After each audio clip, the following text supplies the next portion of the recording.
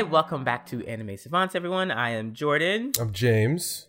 And let's get started with some news. Once again, it's really short for me. I only got two things. Sailor Moon Eternal trailer dropped. Yay. It looks gorgeous.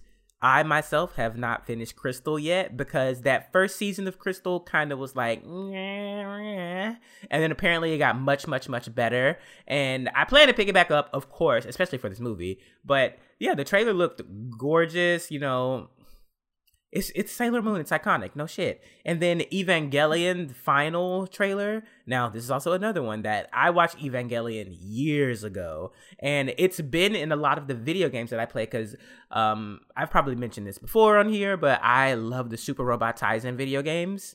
And Super Robot Taisen, if you don't know that, is basically like it's like a mix and mash of like all the popular mecha anime and shows, and it's in like a strategy RPG style. So like all of their moves are like animated in wild ways and stuff like that, and they have like combo attacks with people from different series and shit like that. Like cool that it's literally like fan service mecha the game. It's so much fun. And it's not out in America, so you have to import that stuff to play it, but they do Asia versions of the game, which basically they translate it into English subs. So that's how I play all this stuff. But the only way that I really even get refreshers on Evangelion story is through those games, especially with like the newer characters and like the new stuff that's going on. And I'm just gonna say the trailer, I do not understand a single fucking thing that's going on, but it looked good to me. Yeah, it's a good looking trailer. I'm priced into Evangelion everything at this point, so it could come out, you know, with some weird shit, and I'd be all over it. But it looked good, yeah. Sounded good. I don't think is it stated to come out in January? I think. Is that? I think so. Yeah, I think Sailor Moon. I think January is gonna be a fucking insane. I thought this time was crazy, but. What is there? There's Slime, the movies. America's supposed to be getting the Demon Slayer movie at that time. Also, Dr. Stone is supposed to come back. Shield Hero is supposed to come back. Like, a lot of shit's happening in January. Yeah, so I would assume that means like a summer release, probably some limited release in the US and then a Blu-ray. It's always weird because the Japanese Blu-rays are subtitled, usually in English. Really? For the like the non like the Oceania region, like they typically because they're you know, if you're in like Australia, New Zealand, whatever, like you're in the release zone for the original like Japanese Blu-ray, and they sell a lot of them over there. So a lot of times they have subs, but then you have to wait like 6 months for the America or EU localization stuff where they, you know, they'll do a dub. And they'll redo some like production and remastering, and that's why it takes so long. There's a chance. I usually don't care. Yeah, there's a chance that like 3 months after the regular release, we might at least, you know, a Blu-ray version might migrate its way somewhere to a Western audience. But I'm probably not seeing that till summer. Is that I'm getting my hands on that fucking Demon Slayer movie before it reaches America, one way or another. It's gonna be good. Like, I'm refused to be spoiled on this shit because y'all be trying it. The internet really be trying it, and I be dodging them like bullets. But nah, I'm gonna experience this entire movie unspoiled. Speaking of movies that I wish didn't exist, the Monster Hunter film got its trailer drop. Oh God! Ooh, I didn't watch it because I had a feeling I was going to be disappointed. Take it away. Go away now. Really? It was bad? I'll rescind my complaints if it turns out that like Ron Perlman is secretly in this movie as the general. But other than that, like it just, I don't know. Someone has said it best, so I'm not taking credit for this take. But like, it looks like Monster Hunter. You know, the monsters are there. It seems like the weapons are there. The weapons looked good. Some of the iconic Monster Hunter-y things that people do in the game are somehow captured. Are the Palicos there? I didn't see any evidence of that, but I don't know if they are or they're not. But so I think like aesthetically, it's fun. It gets it, but it doesn't have the soul of those games. The games. It doesn't have it. And that's generally been true of most live action movies based on games or anime. Yep. It's there's something about the soul of these products that doesn't translate, or at least they have a hard time finding people who can translate it. I think Tony Jaa is in it, so I like that. I like Tony Jaa. I think he's fine. Was Jamie Foxx in it, or Mila Jovovich? I don't know who else is in the movie. I mean, it could be other people in there. I don't know. Just and the weird thing is that the American trailer is horrible, but the international trailer has actually made me somewhat less irritated and moderately interested in seeing the movie, because it didn't seem like as much of a train wreck as it probably is. But the American trailer like just cuts out any explanation of what the fuck is going on, and they went with like American soldiers transported to a world narrative. Mm-hmm. So like your mileage on that may vary. So there's that. Yeah, I honestly am already not caring now then. Yeah, so I'm not super into it, but hey, maybe it'll make its way to a streaming platform and then I can just shit on it. I'll probably hate watch it and make gifs of the probably bad parts and basically be like, this is what you don't do. Yeah, and also there's a JoJo Bizarre Adventure spinoff that's actually getting a live action. Oh, for Rohan Kishibe. Yeah, and I saw that. Yeah, I thought when I someone had tweeted at me, a friend of mine, because he knew I was into JoJo, and in fact, I have not gone and looked at the history of like the JoJo plays or any of the other stuff that they've done over the last like 15 years to know like is there any of it any good? But this just looked like cute, so I had no complaints about that. Speaking of JoJo, yeah, I'm actually seeing so much more anime and the celebrities I guess that I follow, because duh. But Megan Thee Stallion had those JoJo nails. Yeah, oh, she's on point. She knows what she's doing. Yeah, but also you guys, I've seen a lot of complaints. I wanted to get her hoodies from Crunchyroll, and I'm seeing so many complaints. So maybe I'm gonna like get the second round. Oh, is it like quality control issues? I think there was some like quality control issues, because I've been reading the comments and I'm just like, some people said that like the printing was off center, and I'm not saying that it's her fault like whatsoever. It's just that I'm just like, I want to support both platforms, but like do a reprint or do another collaboration, and I will hop in on that one once I know that like I'm gonna get quality for what I'm paying for, because I've gotten some really quality ass hoodies for the same price from a lot of the anime conventions. That's cool. So yeah.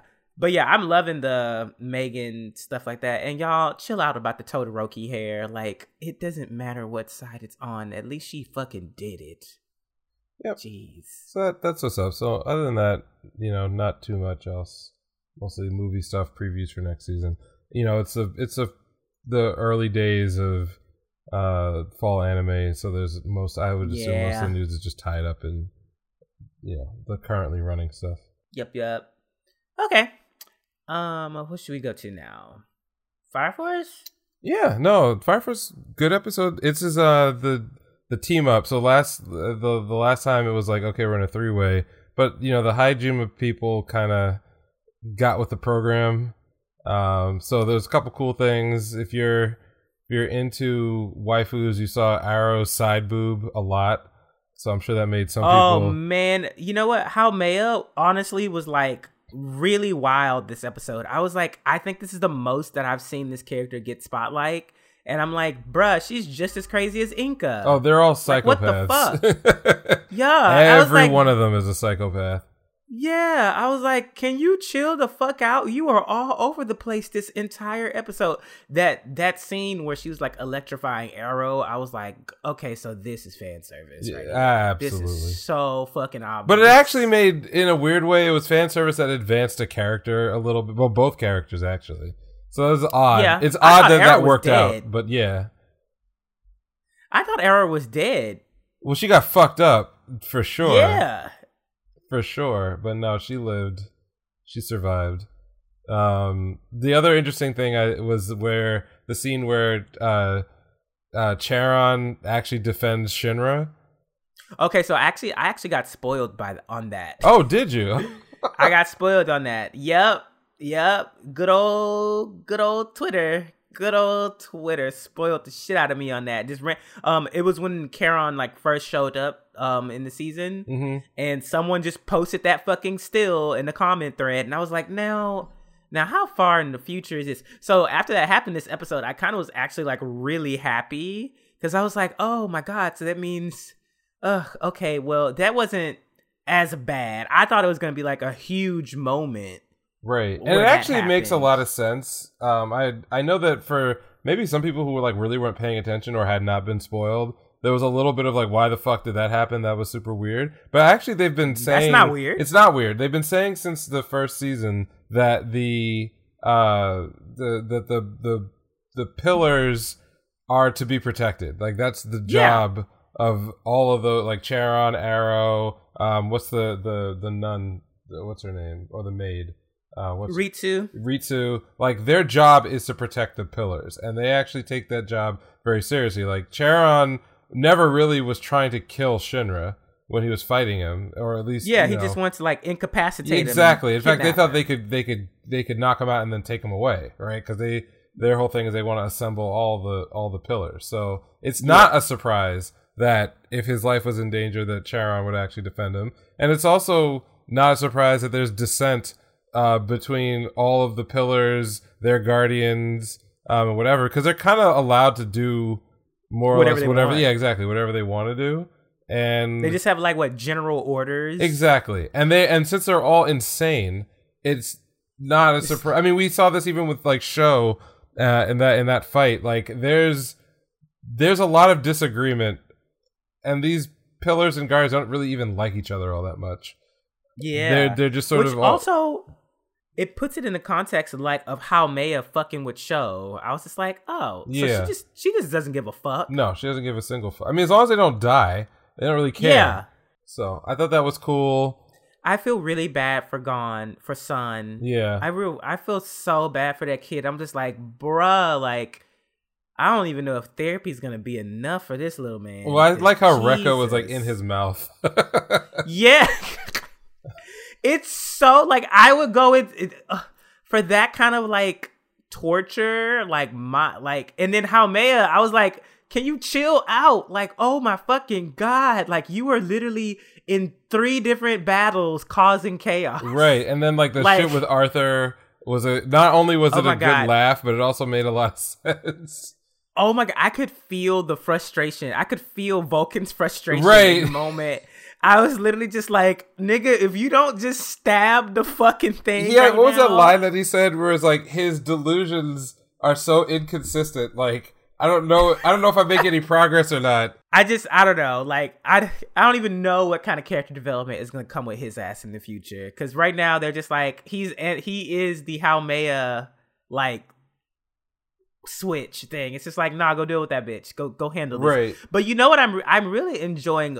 Like, whenever Vulcan shows up, he always is showing up with a solution from a problem from a previous battle. Oh, sure, yeah. That I think is a hallmark not only of Fire Force but Kubo in general.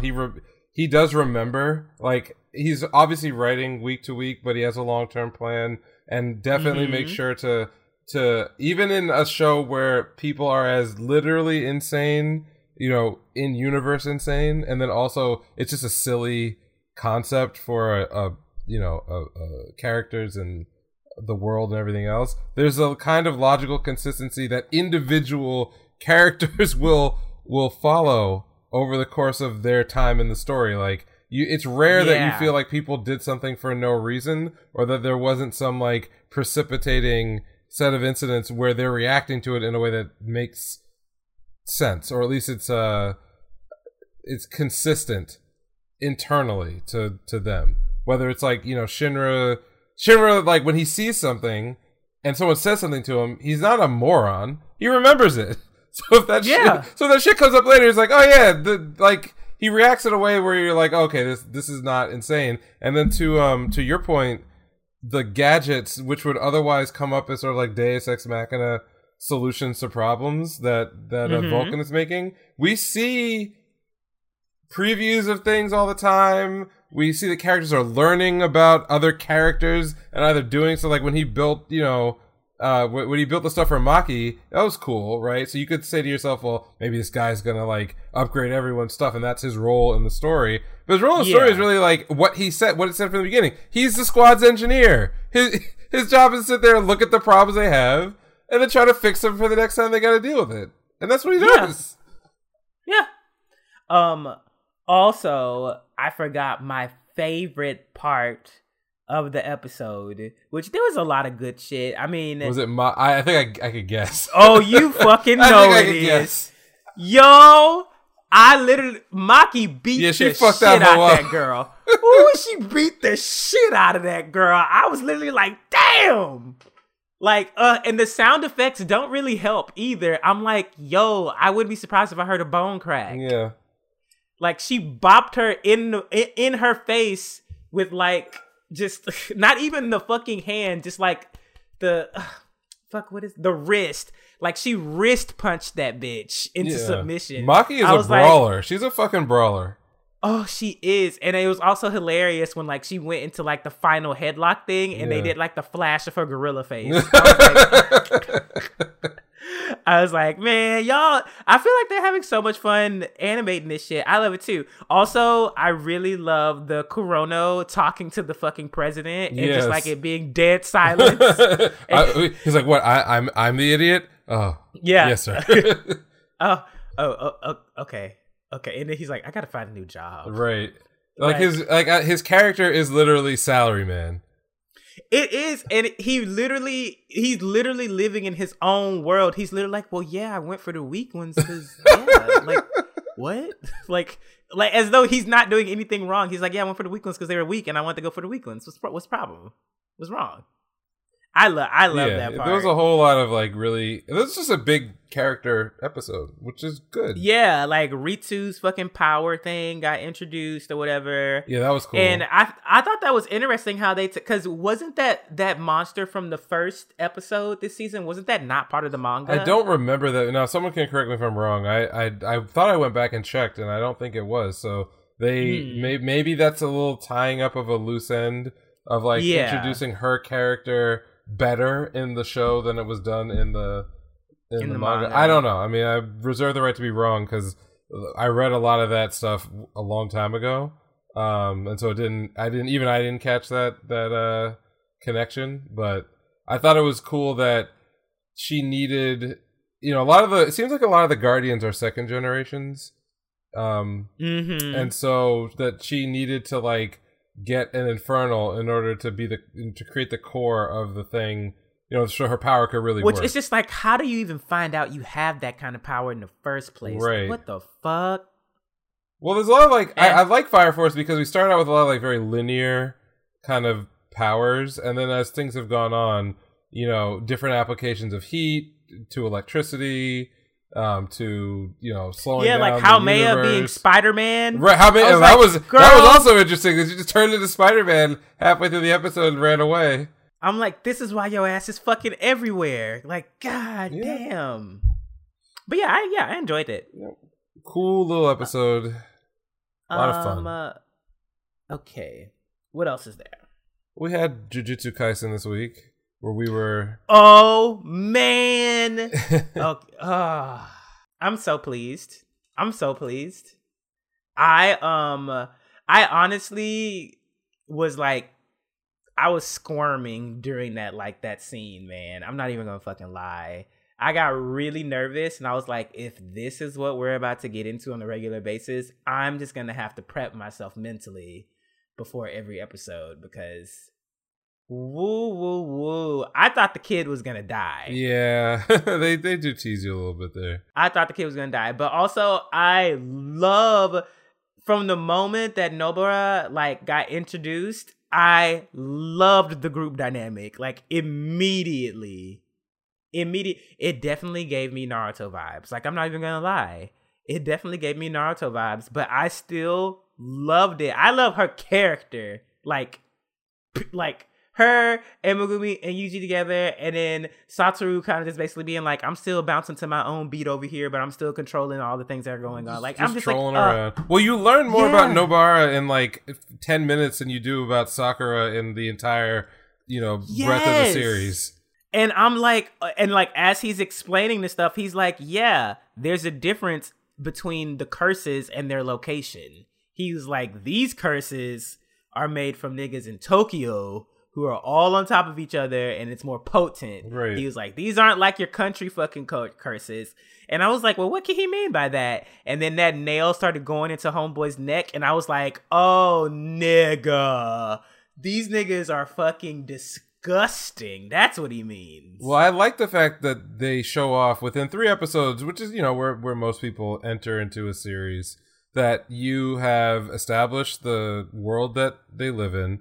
You've established at least one overarching challenge that has to be overcome by the main characters. You've been introduced to the core set of characters and given a slice of a look at what their dynamic is going to be. And each one of them, we haven't had an episode for everybody, but like even in the limited time that we've had with the squad, we can already tell that the dynamic they're going to have is going to be fun, right? And that no one appears to be like a one-dimensional, person. They all have a lot going on. They have ways in which they get along with each other. They have ways in which they don't get along with each other. There are clearly some personality, I don't want to call them flaws, but personality clashes that are going to be repetitive across the story they're trying to tell. And on top of that, when they introduced Nobara, they did not introduce her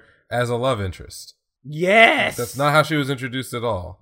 And I also love how they introduced her motivation. She literally was just like, bitch, I wanted to come to Tokyo. Yeah, I'm trying. That's it. I'm trying to get big, ho. Clout chasing out here. Like, what the fuck? Like, I want to be a model. Like, I want to do this, I want to do that. Hopefully I run into my homegirl. Right. But she had a bunch of things going on that had nothing to do with anything anybody else was doing. They were all just her own interests. Mm-hmm. Completely unmediated by any of the characters that we met or men in general, which checks off a lot of my boxes in general, myself, right? Like I like to see that. I like to see highly motivated female characters doing their own thing. And I was interested. I was like, are they going to make her just like a cold-hearted bitch who doesn't want anything to do with them? And I was like, no, she's not. Like, she's so full of personality. Like, it's just so... I wouldn't even say, it's refreshing. I just think that she, as a design, fixes a lot of problems in the things that you see typically in these types of shows. And she fixes them, or as written, she is fixed by just being a complete person. That's all you have to do is show up with a clearly defined personality, a backstory and a history that plays into your decisions and behaviors. Show off the character's reaction to challenge, which we got in a couple of different ways, both being disappointed at her circumstances, who she's going to be teamed up with and essentially forced to live with and be friends with, versus her actual goals in life. This actually reminds me of what is her name from My Hero, Urara. Oh, Ochako. Urara. Yeah, the Gravity. Yeah, the Gravity girl. Yeah. Like, yes, she is interested in our main, even though that's not really a storyline. It's just a fact. She says off rip that her goal for being a hero is to make money family. And make money for her family. Yeah. Like, I like that. I just happen to I like that because that's real. That's just some real shit. Good episode, I think. We have the team together. Saw the preview for next episode. Shit gets hairy.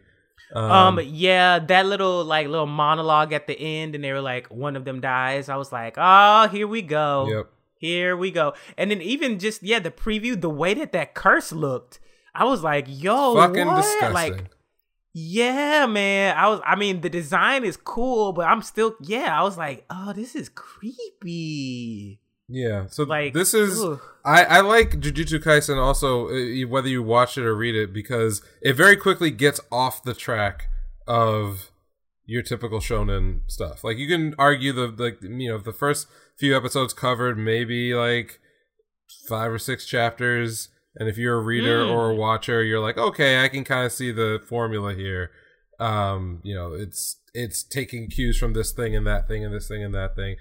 It very quickly starts doing its own thing. And this is sort of where that kicks in even more than what you've already saw. So I like that the adaptation is also really well paced. So Yeah. real happy with that.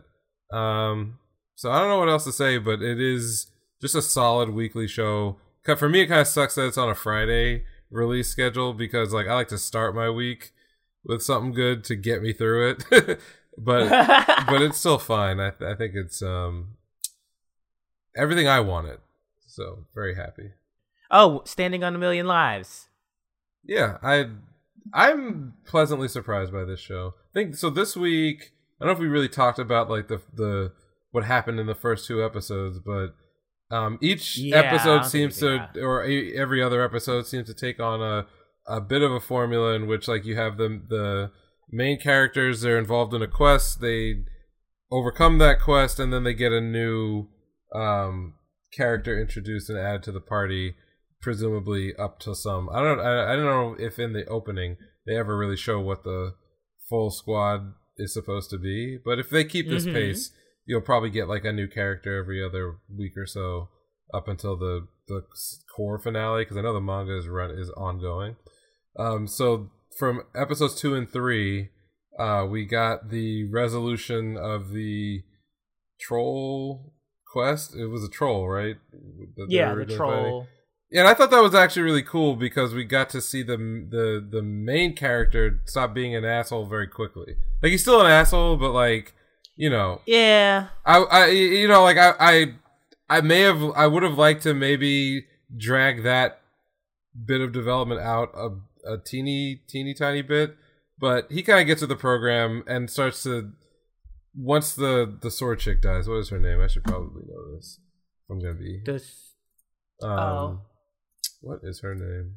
But anyway, his second party member dies, and as I think is it Kusue? Like, he leaves her in the village. Somehow, he's training out, killing goblins bit by bit, and then he gets a notification that she's dead. So that sort of like kicks the episode into gear, where he realizes that now if he dies, they're all dead. And I thought it was really cool at the end how they figured out how to he changed jobs into a chef, and then cut a hole into the thing's stomach. Yeah, which was neat. And then the other girl she blasted wind into a incision he made in the brain area or the head area, which was like a pretty brutal kill. And then they kind of just won, so I thought that was neat. And then the third episode, which is the one that aired this week, we got introduced to Yuka Tokitate. And one thing I do like about the show is a lot of these characters ain't shit.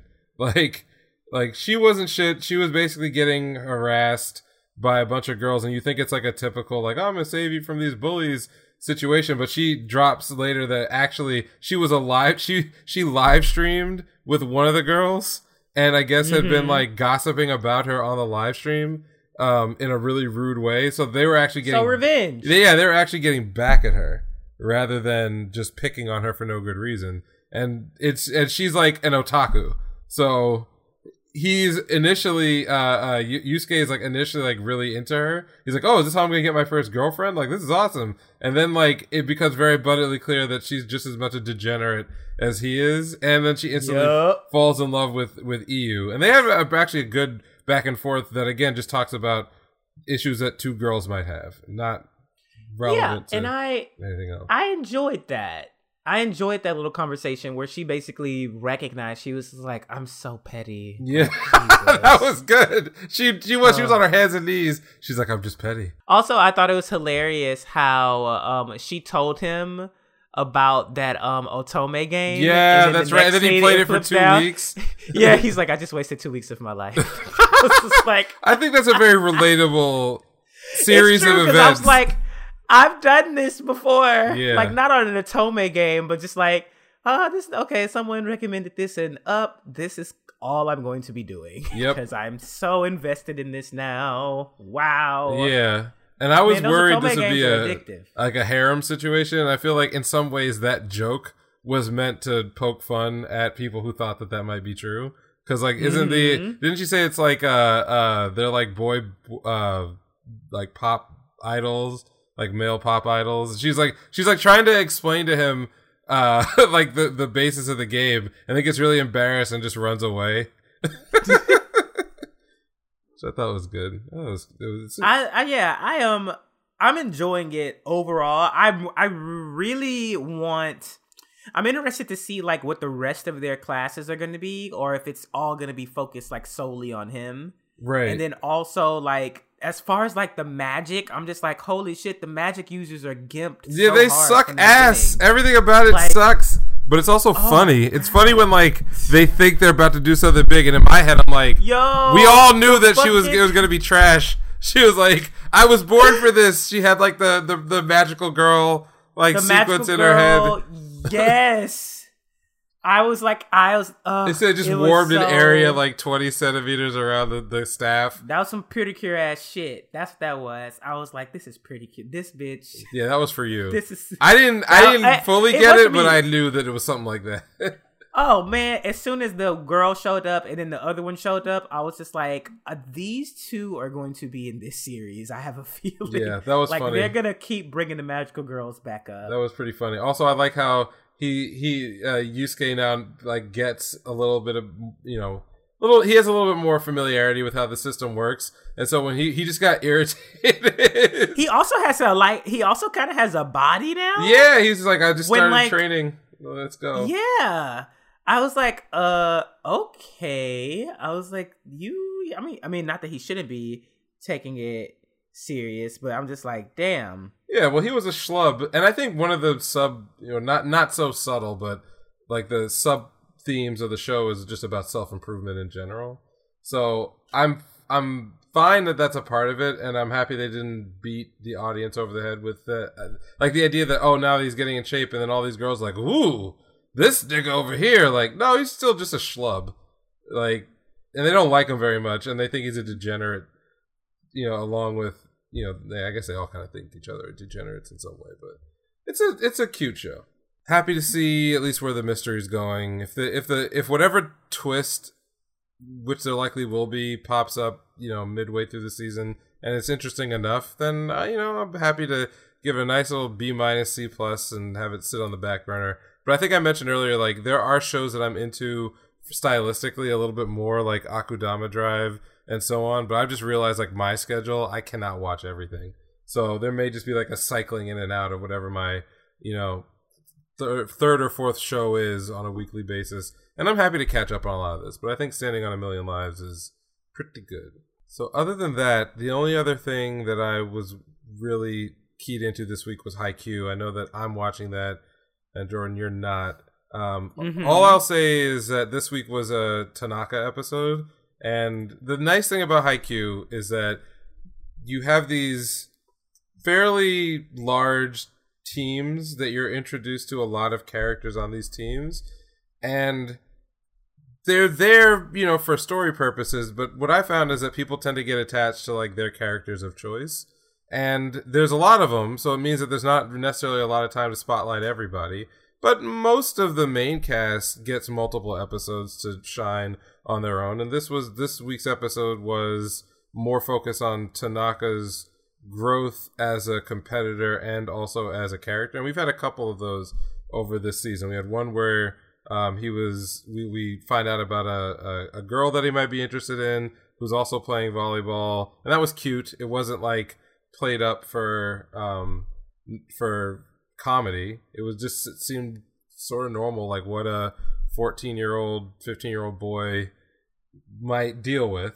And then this episode it was obviously like on the court action, and so we were shown how Tanaka is responding to not playing well and getting over it. And the thing I liked the most, at least a highlight for me, was his sister pointing out, as the show is sort of like leading you to believe that he's having all this pressure piled on to him and maybe he's gonna break. I mean, the name of the episode I think was like Heartbroken or something like that, Broken Heart. Oh, and so it leads you to believe that maybe something really bad's gonna happen. But what really goes down is he makes a couple of like not so great plays. He starts to get picked on by the middle blocker for the other team, who stuffs him a couple times, and then everyone kind of rallies around him, and he continues to play, and he keeps his head up, and that's kind of like the arc of the episode. There was a cute moment, I think, when his teammates realized that, like, maybe he was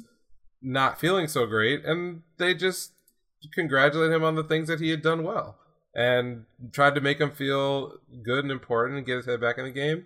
And that was it. And it worked. I mean, like, I don't know what else to say. It was just a nice, solid character building episode that focused on, what I would say is like maybe like a C tier player in the scheme of the show.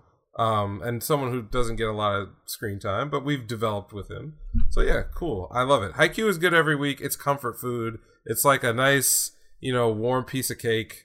The animation was pretty good this week, though there weren't any standout sequences. I think maybe there was one really good low receive that they animated from an interesting angle, but there wasn't actually a lot of action. It was just solid. So really happy with that. We'll be watching that every week and enjoying it because Haikyuu's my thing. It's just good. Well, on my little thing, I'm just gonna tell everyone to watch the first episode of Talentless Nana.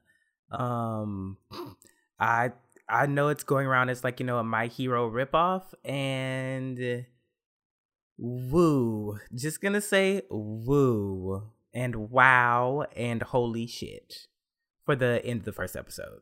So, and do not watch the opening of the series before you watch it, or else you're gonna be extremely spoiled. But yeah, honestly, it's a sleeper. Like, I was not expecting to, like, watch it and be like, I'm gonna watch this every week, like, no matter what, et cetera. And now I'm like, oh, I'm tuned the fuck in. Like, I'm watching this one. So then, yeah, I guess we can just move on to, like, some topics, some short, to the point topics, or just things that we've been really wanting to, just chat about in general, since they're on our mind. They're not particularly hot takes. They're just observations of things. No, yeah, it's not a rant. I think this week, for me, I dipped a toe into the Dragon Ball fandom, more or less by accident. I don't follow Super, either the manga really, or when the seasons are running. The short point is that it seems like they're gearing up to bring it back next year, the anime, which will probably cover the Moro arc, which is running right now. I don't know very much about it, other than it's been polarizing for some people. But one of the consistent comments that I've seen come out of, or bubble out of, the Dragon Ball fandom itself is that the Super manga looks good, but there's a lot of nitpicking around individual decisions about what's done with certain characters and so on. What you would expect from a fandom. And I don't begrudge anybody their opinion about this stuff. I certainly have my own opinions about how I would prefer to see some things done in titles and not done in others. Totally fine. One of the weird parts about something as big as Dragon Ball, though, is how much access is given to fans from the creators or the creative staff. I can't. It's hard for me to think of other examples other than like maybe some of like the big MCU movies where there's sort of like there's such a big deal and they're gonna touch so many people that you get this like steady stream of information, backstage stuff while these movies are filming a lot of the time, and so that sort of becomes fodder for rumor mills and prognostication and so on. But to give you a level of like, I don't know, like what's happening with the Dragon Ball folks.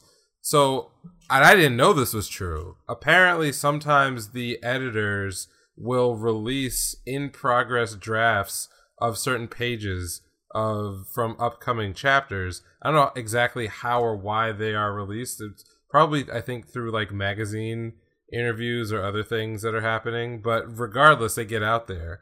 And then those pages, which are unfinished and are really more, rough drafts than anything else, get poured over by folks in the community, and they use them to derive, their various theories or figure out where the story is going. And that's fine. But then things are sort of kicked up to another level, which I find very concerning. Just this idea that, like, because they know who's working on certain items, and because there is still a healthy amount of division about how they want, and I would say they loosely to mean just like the fan community, wants certain story elements to be explored or explained, or certain things to happen to certain characters or not happen to others. Basically nitpicking every little detail of everything. It turns what is otherwise, like, I think, a fairly intimate look into the creation of a beloved franchise into like a feeding frenzy where, in my opinion anyway, just having dipped my toe in it for a couple of days to see like how people react to this stuff, it's just super unhealthy. Like, one example is that it's well known that Toriyama doesn't necessarily handle all of like the paneling or the individual dialogue or anything else. He's really more on like executive producer status, so he'll get stuff sent to him, and occasionally he'll like clean up a face or redraw something or make a suggestion about like a line of dialogue, but mostly that's not on him. There's a whole staff behind the Super manga that is taking care of all that stuff, which is cool. The problem becomes when you have like in progress pages coming out and people look at them and say, you know what, I don't like this particular thing that's happening, or the half done rough draft seems to confirm or not confirm a particular fan theory, in which case it sets off a whole a whole side of Twitter, a whole part of YouTube complaining, criticizing, nitpicking. It gets to a point where I wonder if a lot of these people even enjoy the thing that they claim to love so much, because it just, they come off as fans who just don't know how to love anything in a healthy way. So so it's just weird. Say, as far as like their incessant commenting to the point where it's like detrimental to like the enjoyment of the overall fandom, I honestly think that might come from a place where this might be like, this is one of those things that like they know about the most about, or you have Dragon Ball Z content creators and stuff like that, right? And just, I feel like for some people, like, that fandom is a key part of their existence and self-worth, and so they go so hard on it simply because like that is the like the focus of their, not to say like their existence, but like their passion. Like, that's the only passion that they have. So then they run the shit into the fucking ground and then are confused when it's a turnoff to others. That's how I see it. And you're probably right. I just think that if you love something that much, tearing it down before it exists seems like a very... That's a crazy thing too. Yeah, it seems like a very destructive way to love a thing. Like, I don't have a problem with piece of art gets produced, fans of that art pick it up, they have a reaction to it, they walk through their reaction. It could be good or bad. It could be toxic or not toxic. They're allowed to have whatever feelings they want to have and express them. I got no issue with that. It's the idea that you're interrupting in sort of like an in-progress activity, and in a weird way trying to like steer the ship, but kind of steer it out to the fact, like, think about it. If you get a work in progress page off of the upcoming chapter of your favorite book, right? You kind of see what the author wants to do, what the characters are going on with, what dialogue is there, like all that stuff. Now it's in your hands. Could you imagine like trying to tweet at his editor or her editor to get them to change something that you don't like on a page that you probably shouldn't be commenting on because it's not done anyway? Like, there's just a level of like over the shoulder kind of piloting that I don't agree with. as someone who tries to do creative things here and there, like it just doesn't work. You know, at best, even if these creators were being directly responsive to fans, I don't think that would necessarily generate a better product. Like everyone, yeah, you know, if you're a Dragon Ball head, mad people are pissed that Gohan sucks. Yes, this is a known thing.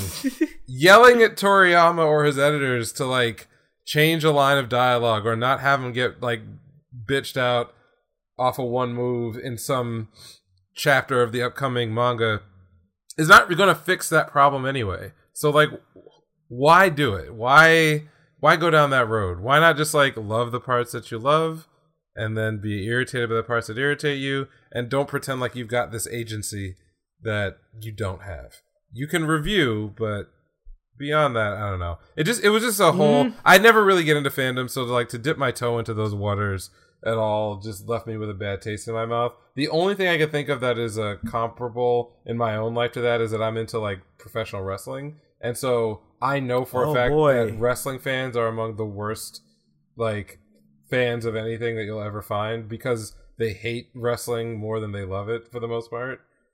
What? Yeah, it's a whole thing. But I actually don't think that's unusual. It's like familiarity breeds contempt, right? Like you're so into something and you've created in your own head rules about how it's supposed to be done that more or less are like your interests, but not necessarily like what is the best idea for a performance, right? Like, and I know that you do voice, so you would understand that like there might be someone who prefers a certain type of singing or a certain type of song construction or vocal range, and then when they don't get it, they think that anything that's not doing it is bad, whereas it's just their interest. Yeah, it's a lot of these people running these programs, of course. So I think that like that's the difficult part, where, you know, Dragon Ball is like I don't know if it must have grossed many billions. I don't know what the net of the entire franchise is, but it's a multi-billion-dollar entertainment franchise. There's a reason why it makes a lot of money, and the things that might make Dragon Ball a better story or make the characters more interesting or make more sense may not necessarily be the things that make the most money. So there's also like that part of it too, which you see in all fandoms, which is a lot of the fixes that people have aren't necessarily economically viable ones. Right? Like, we hate this character. Kill her off. Maybe that character sells a lot of merchandise. So, no, we're not going to do that. So, no. Yeah. That's not happening. So, I just case in point, Goku. Right. Yeah, I mean, the Goku saga, the multiple... I mean, I, like, for example, if you go play Dragon Ball FighterZ, like, fighting games don't have big audiences. Dragon Ball FighterZ sold a lot of copies mostly on the back of the fact that it was Dragon Ball. You know, like there's a hardcore... Exactly, yeah. Yeah, there is a hardcore community. There's a competitive community. But they would probably account for less than 10% of all the sales of that game. So when they go to, like, monetize that game and sell character packs and other things, it's not a surprise that there are, like, 8 different Gokus in that game. Because every time they release one, it's like people are going to buy it. And I do buy it. I still bought it. Yeah. And you know, some people like joke about it, but could you imagine if like there really was a contingent of folks who were screaming at the developers, stop adding Gokus! Stop adding Gokus! Add my favorite character that was in one movie that isn't even canon anymore. They would be so cool. Like, no, they're going to do what is economically viable. Like, these things cost money to make. They cost time to make. So they need to make their money back if they're going to invest in it. And people buying Gokus are not going to buy fucking... I don't know, Pan, who I love, right? But like, no, they're not going to put Pan in the game before the Ultra Instinct Goku. Get the fuck out of here. So hard. They ignore her. Yeah. There's no way she's getting it. What, GT Pan? Yeah, GT Pan. They already put GT Goku in, so it's like, why not? But the point is, like, I'm not going to pretend like there aren't other considerations that go into how things are done and why things are done that go beyond just what makes a story better or what I would personally like. And I just want to find a healthy fandom. Can we get like the BTS fandom to like No. move over into other places? What? Aren't they nicer? Don't they do like social No. justice stuff? No. No, they're bad? I mean, Okay, they're all bad. No, they do social justice stuff, but the BTS stands are They ruthless? oh, they're ruthless. Are you kidding Who's me? not I ruthless? had Are a they like friend- Blackpink or somebody? I don't know. I feel like the Blackpink stands are pretty, chill. But what I see a lot with a lot of like K-pop stands or especially with the BTS stands is that if you say anything like critiquingly about them, they will come into your mentions and drag you. And basically, they'll be like, "You're racist towards Asians." Oh no! Like, they're like, the most popular group in the world. How could you not like them unless you're a racist? And blah blah. Like it's pretty wild. Like I had a friend who made a video about the MTV Music Awards or something, and apparently BTS performed there. And he didn't even put it in the description of his video. He didn't mention BTS anywhere, but I guess one of his followers is a BTS stan, and they circulated his video, and the BTS stans came to his comment section, and literally they were like, "You're ignorant. You don't appreciate good music. This, that." Oh, this, because that. he did not mention BTS? No, because... Well, no, he mentioned them. He just said that he didn't really care for their performance. Gotcha. But when he advertised the video, BTS was nowhere to be found. The only way you knew that he spoke about BTS is if you watched the whole video. Oh, so they were talking that. So they took it as he's talking that shit. Well, okay. BTS people, I have no hate. I love me some beautiful boys. Let them go do their thing. I got no problems. Wherever the healthy fan community is, I don't know because I've yet to find it. But like, a healthy fan community. We gotta like encourage some folks to like really step back. Also, the idea that like and I know this is true, but like content creators whose entire worlds revolve around one franchise of anything. Oh boy, that's kind of dangerous, to be honest. I don't know. I guess like you could. Dragon Balls probably makes the most sense. I don't know what the actual like uptake on that audience really is, but they're out there. But like I know some One Piece folks who are like they don't seem all that terrible. But yeah, I mean maybe it's the one of those, it's the loud minority thing. Oh sure, certainly. Like there are tons of people in the fandom, but like these ones are they just can't shut the fuck up. And they just keep getting, whether it be an algorithm or it's, shock and outrage, they sell. And I don't know what they're trying to sell, but it's like, if those people are the ones that are just going to be screaming from the rooftops continually, eventually someone's going to be like, this guy's always yelling about this, come laugh at this. And then in actuality it's like, oh well, actually I agree with him, like we should have this more in fandom and blah, blah, blah, blah, blah. And it's just like, okay, well, and it's a circle jerk. I didn't realize like how much I don't know, energy there was in like theory crafting for anything. Like, oh, people love that shit. Yeah, and I should have known. The quick sort of aside, so about 10 or 12 years ago, I along with a few other folks wrote and developed a game, and I was both a designer and the writer, and so I wrote a lot of the lore behind it, and I thought it was fun. I was in college, I was fooling around, I enjoyed it. I was trying to just get more experience writing, and it was not, I would say like now 10 years later, it's not my best work at all. But it was cool for what it was. And it's weird. It's a very surreal feeling to like go onto a message board and see people debating over ideas and concepts that you came up with and trying to like fit them into bigger and broader, I don't know, theories. And you're just sort of like, it's cute on one end, but it's also a little like eerie on the other. So I don't know, like that I've had a little bit of a brush with that, but it wasn't on the level of like going onto YouTube and finding creators with hundreds of thousands or millions of views in a panel format going over my decision to like draw one character's arm slightly bigger than the other, or like whatever. Like they were arguing about like some dude getting a sensu bean and like, wouldn't it be good if Goku just like ripped his throat out and took the like? I was like, no. No, what? I'm not gonna get into it. Whatever, it is what it is. I can see, but then at the end of the day, that all that is still just like, you know, a what if.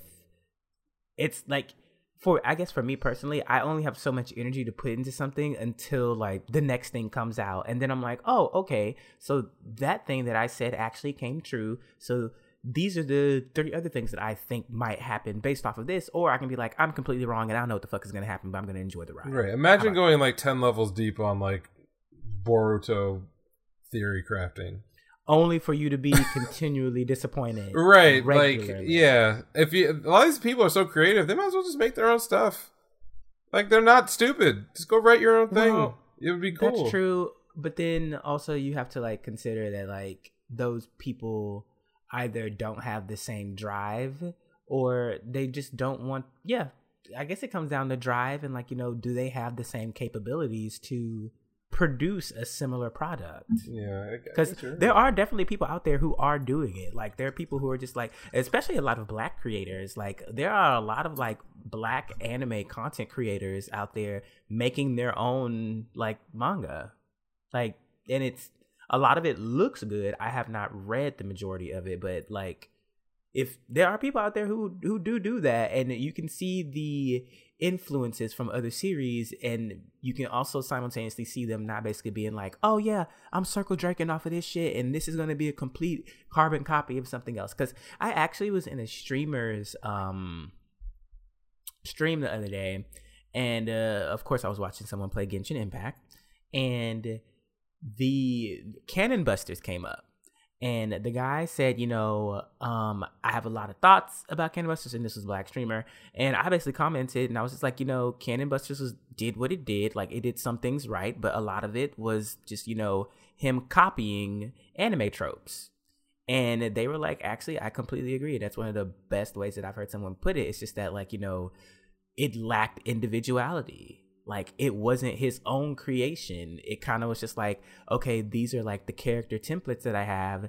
And then, okay, what are some of the most like popular themes or, you know, story arcs or something from like some of the most classic or like currently banging anime. All right, I'm going to incorporate that into my story while at the same time completely ignoring all of your original characters. Right. And this kind of goes to what... and by the way, I've heard a couple pronunciations now, so I should probably look it up. Is it JJ Akutami or Gege Akutami?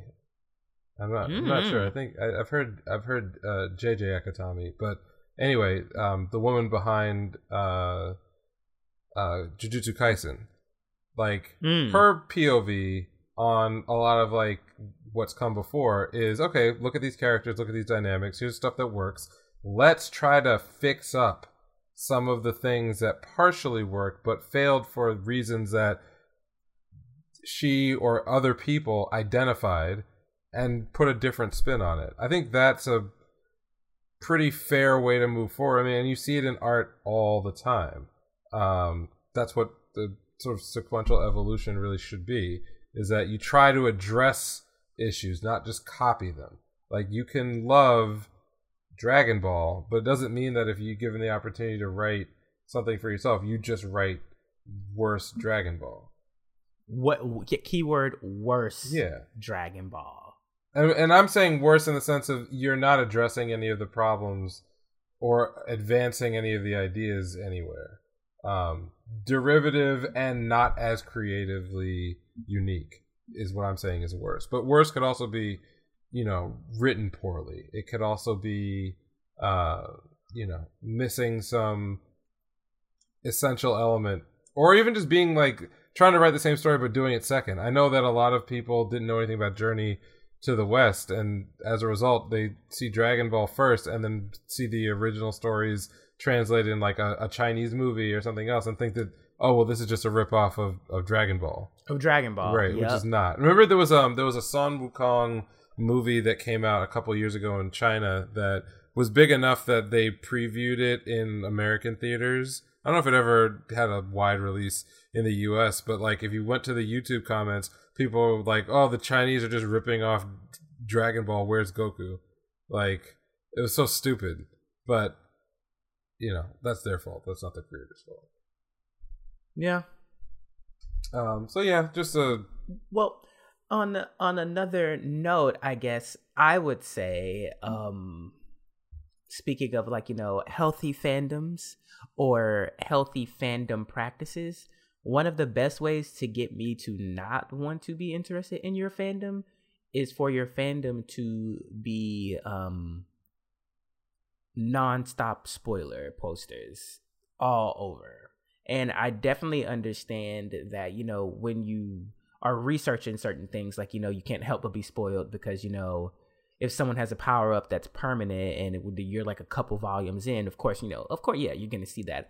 But I had like a recent spoiler with The Promised Neverland that I was on a thread that had nothing to do with Promised Neverland. It had something to do with just like, you know, what was it? It was something about people posting like, you know, what anime character that they like thought that they looked like or whatever. And so, you know, people were posting things, and the person that posted the spoiler didn't even post their own picture.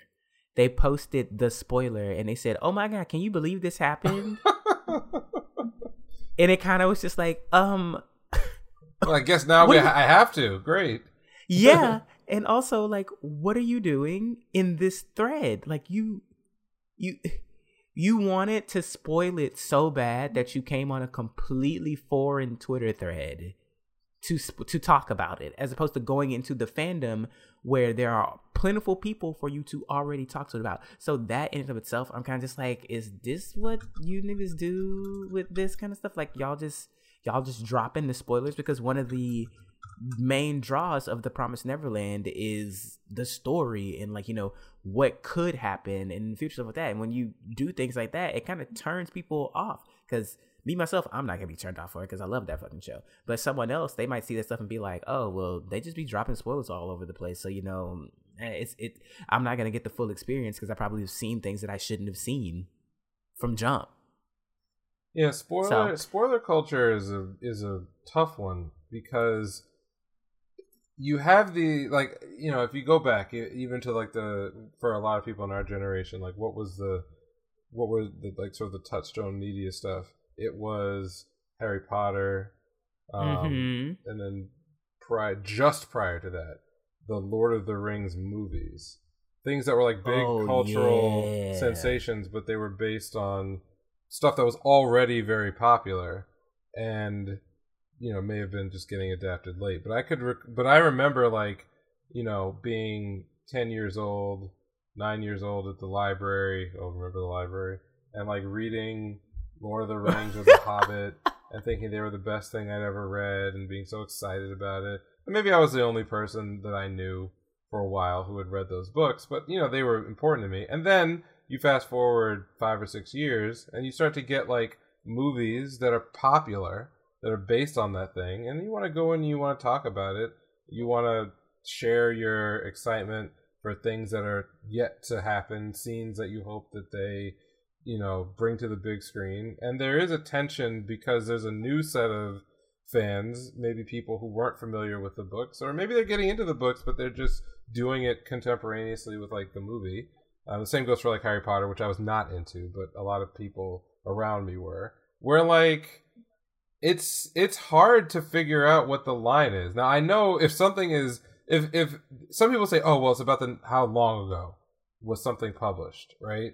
But honestly, probably that's a bad standard. I mean, like, if you want to be surprised by what happens in, you know, the Return of the King, and that's a book that has existed for 60 years, it would still suck if somebody came up to you and kind of like took away your agency to be surprised and amazed by what's going on by then telling you, well, you know, and laying out the story of like, you know, at the battle of blah blah blah blah blah blah, this is what happens, which they do which they do People do that they shit. Absolutely do it. But I think that for me, I've never been someone who you could tell me the whole story, you could give everything away, I'm not going to be any less excited to like see the thing. I don't necessarily want to be spoiled, but like I've never had a spoiler event happen where I was like, man, now I can't watch this thing and enjoy it just as much as I would have without it. Like, you know, if I'm into something, I'm into it.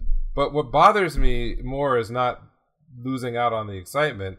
It's the fact that this person didn't consider me, didn't consider that maybe I wanted to have a certain experience that they didn't have or didn't think was important. They got to enjoy themselves. Right.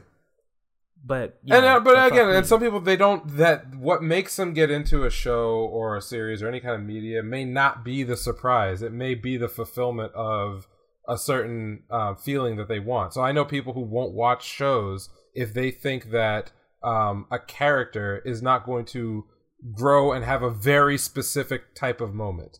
They could, you know, like if you know something is like a classic Greek tragedy, and what they really want is the moment of the character beating the bad guy, when in fact it's the whole purpose of the thing is to get to the denouement, right? It's to have the catharsis, and then maybe the person dies or something bad happens. Like they will completely throw away a series, a movie, a book if they think that they're not going to get that. This actually came up with Jujutsu Kaisen, where there were people complaining on the internet after episode 1 that because Yuji Itadori starts the series super strong physically, that they felt like they weren't going to get moments of him going through power growth that would be important enough for them to warrant watching it. Right? Now, I'm not going to go and spoil them and say, well, actually, you know, this is what's going to happen to him, so you should watch it. But you know, I don't like the idea that like you can have your own standard for what you enjoy and then not think that other people might have a different one. So when you go out and promote your faves, you only take your own enjoyment into account in how you do it. And I think that's what leads to a lot of the bad behavior around spoilers, is just a lack of consideration. So I will always get angry about that, even if it doesn't ruin my actual enjoyment of whatever it is. Yeah, I can definitely see that. But still, stop it. Yeah, y'all. don't stop do that. It. Especially if y'all. Yeah, stop it. Be selective, right? Don't you want to be the guy who, or girl, or in between, who wanted and was able to create this great environment where a person that you know or don't know is now excited for something that you're excited about? Don't you want to create more of those moments rather than take them away? I don't want to be the person that like made someone not enjoy the thing that I enjoy, right? Like that would suck, because that's one less person that now I can vibe with and talk about how cool this or that other thing is. If I ran them off because I was an inconsiderate piece of shit and told them the ending of their favorite story, and that's the one thing that would get them to not finish it, like, nah, fuck that. Be nice. Just think about other people. Yeah. Okay, so now it's time for the anti-recommendation. Yeah. Okay. So normally we try to end with something that we think others might find enjoyable for some reason or another, stuff we're watching, stuff we're reading. This week is a little bit different. So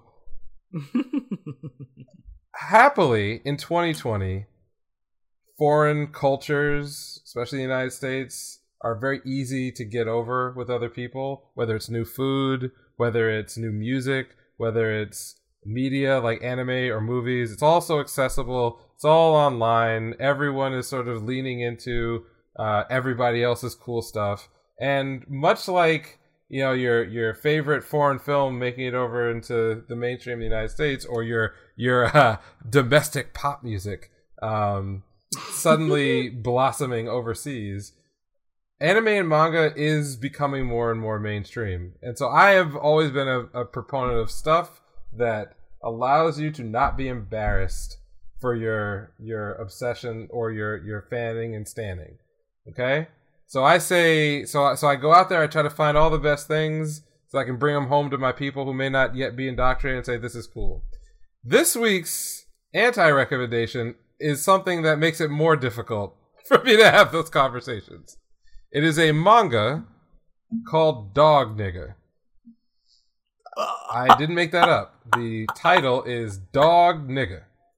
Oh, I'm going to Google. Okay. And I'm just going to read you the description so that all of you can understand why this is something that needs to be hidden from sight and not promoted in any way to anybody.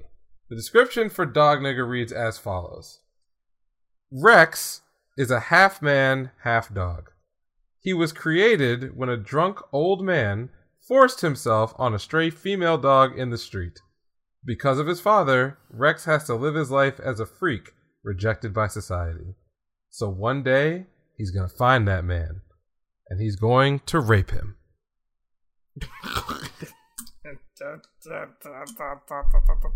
It's on volume. Oh my gosh. Oh my. Oh my god. So, these are the things that make it hard to be a fan.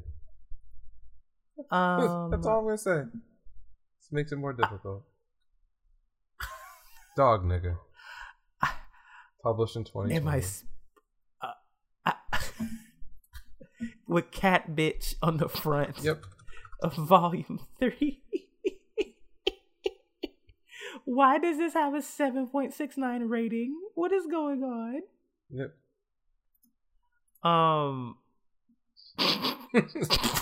Do we need anything else? I think I'm good. Okay. I think I'm fucking good.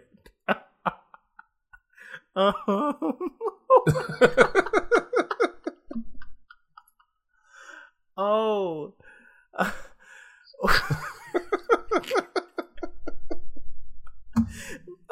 I'm sorry. What the fuck is this? What the fuck is this, man?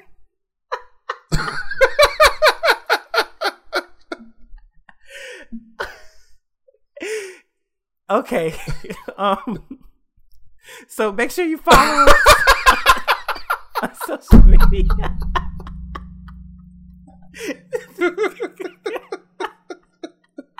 Follow us on social media. Anime Savants. Yeah. Anime Savants. Yeah. YouTube. Oh shit. Oh my god, I'm crying. This is so. Oh my god. Oh. How did you find this? It just bubbled up on my radar. Oh. You can okay. you can hit me up on Twitter at Neural Handshake. One word. You can don't nobody DM me at all about this. If I see one dog nigga in my DM, you're getting blocked. Oh my god. Instantly blocked. Ooh. Oh, I know someone is definitely gonna. Nah. What the fuck were y'all talking about? I already know the exact person who's gonna be like, so I just finished the episode. Oh man. What the fuck? Okay. Ooh, I'm kind of back. Oh, sexual violence content. Okay, I kind of want to hate read it. No. I kind of want to hate read it. I kind of really do. I'm sure it's not good. Okay. So yeah. That so basically Great Pretender, we still not doing that yet. I hope you guys have watched it. I feel like we should be able to do that in like the next week or so, but it was just like, we still had a lot of other stuff of the new things, and I think everything that we were interested in is already finished premiering. Yeah. So we can go back to the 3 with me then, but even we're probably still going. There's so much other stuff right now to 3 with me that it's just like it's never gonna end. It's never gonna end. But yeah, we'll be back with that next week. Let me exit this tab before I fucking fall out again. Hold on. Let me get that off of my fucking second screen. And yeah, as we said before, Anime Savants on Twitter, Anime_Savants on Twitter, Anime Savants on Instagram. My Instagram, not my Instagram. My Twitter is JBONNTER. And yeah, that's me. And you can hit me up at Neural Handshake, all one word, no DMs, not this week. not a one. Okay, and that is all. I am out of here. Peace out, y'all. Bye.